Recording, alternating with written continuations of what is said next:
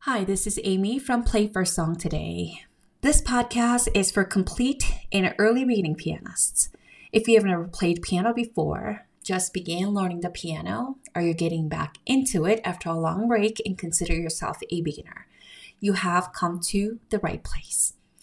I've been teaching piano for over 30 years and have worked with all levels of piano students, but loved working with beginners because it gave me the biggest satisfaction.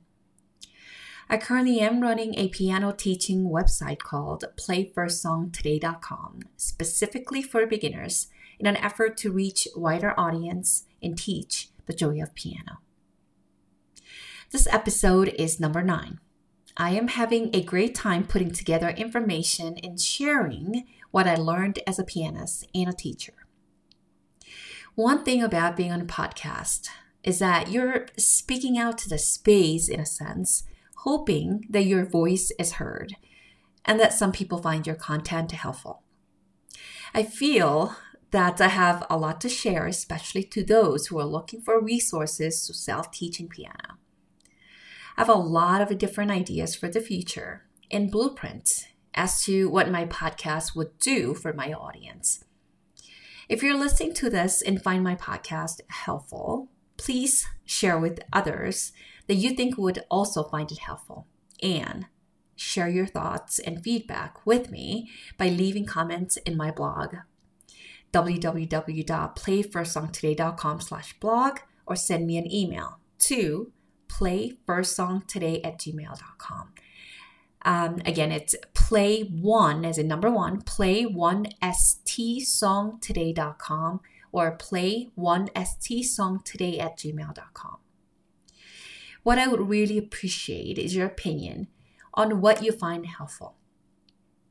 Is it my playing, because I've done that in the past as well in other podcasts, an explanation together, or do you find it more helpful when I just give you information on instruments or resources? If there are questions you don't seem to be able to get answers, let me know. What would you like to learn about? Lastly, it would help me to know that there is someone out there who heard me after all. Thank you in advance. Today, I want to talk to you about things you need in order to learn piano at home on your own. During last episode, I spoke about how to choose your first or your child's first instrument. And in the episode before that, I talked to you about piano versus keyboard. I hope, as for those two important topics, you were able to find my recommendation and opinions helpful. By the end of today's episode, you should have good lists of supplies and helpful resources that you can use to enhance your learning experience. To make things easier, I have a simplified blog on this very topic with links that you can just click and check out what you need. It covers anything from books to all the supplies that I'll be providing to you. By no means I'm saying that all of the supplies I'm mentioning today are required materials for self-teaching piano.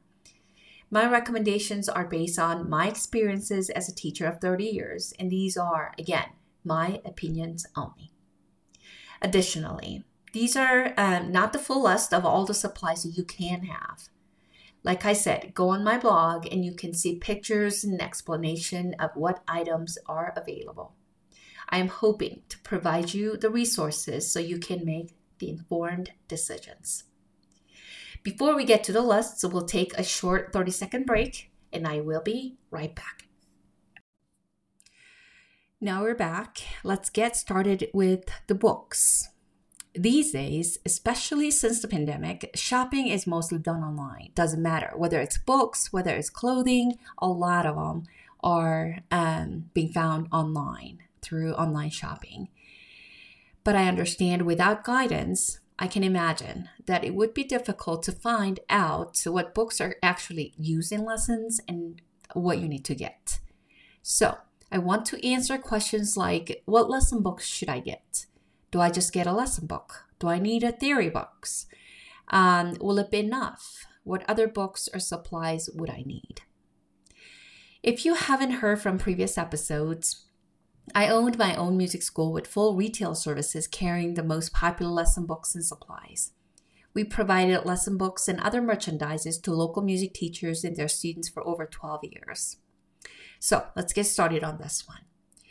As for books, the most popular publishers are Alfred, Hal Leonard, and Faber. And actually, Faber, I believe, is actually part of Hal Leonard. All three publishers have book series for both children and adults. To make things more complicated, they all have a few different lines for each category: early beginners, late beginners, intermediate, etc. Teachers would typically have you start with the beginner series, complete with lesson, technique, and theory books. And as you progress, they will add collections of songs or pieces that you can practice what you learned. Now, for adults, all three publishers that I mentioned earlier have complete series, and they usually are called, I think, a complete, that contains early beginning lessons and techniques and theory in one book, which will save you money instead of just having to buy every single one of them in different stages. And they have just like complete books that cover like 1, 2, and 3rd series. And it gives you a comprehensive overview of topics. Some of the books also contain CDs or audio playlists of songs that are in your lesson books, so you can check to make sure that you are playing them correctly.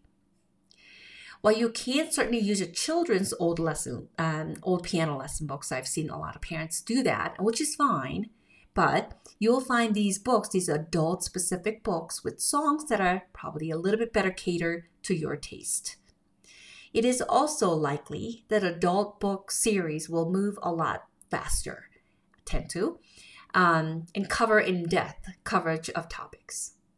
So go to www.playfirstsongtoday.com/books and supplies. Just spelled it all out, books and supplies. Here you'll find direct links to all the popular books that are frequently used in piano lessons and choose what you prefer. You can get just lesson books or theory books or technique books like I told you, because they do sell them separately. If you're not sure, if you want to just get them separately and then move on to the next level 2, or a complete series like I was telling you earlier that contain all the series, the beginner series in one. And all three publishers do the same thing. I have also included children's books if you're shopping for your children as well. So you will have all of those links that you can click directly. So check them out. Now let's look at supplies. First things first. As in any instrument playing, your posture is very important. Improper posture will not only be uncomfortable, it is likely to give you bad habits. As an example, if you're sitting too high, your fingers will be dangling down from your wrists. It will be very hard to play notes accurately. Also, if you're sitting too low, your palm may be dragging on the keys, and you're likely to be slouching, or your shoulders would be pushed up, like up to your neck, like you're shrugging. Although it would take a little getting used to playing piano for the first time, other than minor discomfort, such as soreness in your arms from moving your fingers more than you're used to, you should not be achy overall, especially if you're continuing to have these aches in your body or you're being just not comfortable. There's something going on there. Typically, again, much of the discomfort or achy body will come from improper postures. That brings up the next supply, bench. Traditionally, you will see a wooden bench in front of pianos. You probably have seen these like at churches, or if your parents had pianos, you probably have seen these wooden, very hard surface piano benches. These days, a lot of newer benches are padded for extra comfort. If you are average height, and standard bench would get you the proper height on the piano. If you have a child or a very short person and have a traditional bench, you can even use cushions or thick books to boost them up. Back in the day, we used phone books because they were very thick and large to get people up higher. These days, again, you have adjustable benches that you can roll up or down. This way, you won't need to move things on and off but simply turn the knobs on each side of the bench to change the height. So it's very, very easy to do. Again, go to www.playfirstsongtoday.com/books and supplies. You can see different types of these benches. The proper height of the bench should be, now this is important, if adjusted correctly, when you extend your arms, to your keyboards, your elbows should bend about 90 degrees angle. Make sure that your shoulders are not pushed up and your back should be straight. So you can't be slouching down or your back should be bending on the back.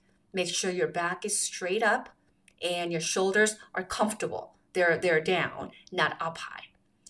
Unless it's a small child, your feet should be firmly planted on the floor and easily movable, because soon you'll be utilizing your pedals too, and you should be able to move your feet as you need, or just to put your right foot on the pedal comfortably.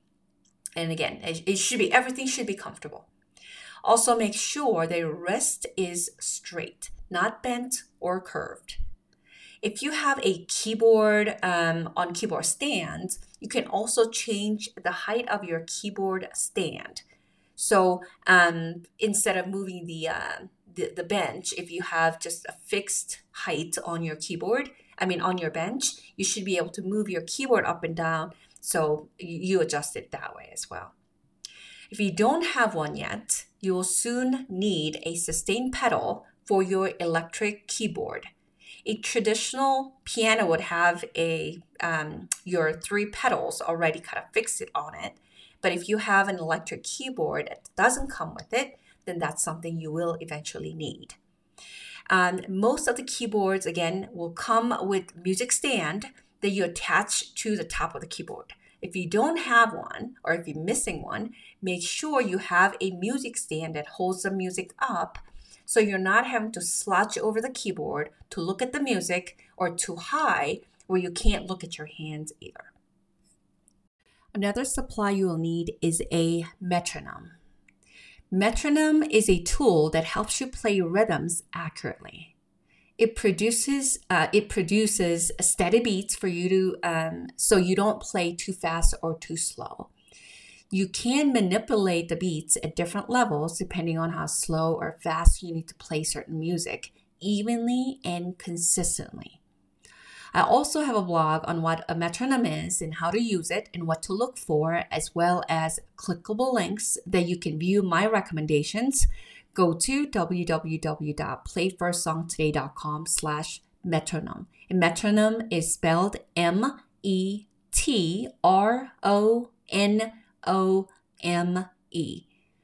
Metronome. Okay. Some of the other supplies that I would recommend that you have are optional. So the metronome, I would say, is required. I would highly, highly suggest that you get it. Pedals, if you don't have it, you'll definitely need those. Keyboards, pianos, and music stands, those things are going to be something that you definitely need. It just will be very uncomfortable. And proper postures, your benches, those are what you definitely need. Now, the other ones that I'm going to be talking to you about, again, these are optional. These will make things maybe a little bit more easier to find things and such. But again, these are optional. First is music dictionary. Just like a traditional dictionary, it has anything musical definitions that you'll need. Second, piano lights. If your room is dark and need additional lights, there is a light with stand that you can place on your piano, or even lights with clips that you can clasp on the side of the music stands or even on your books. And they come in all sizes and shapes. Third, this is my must, book clip.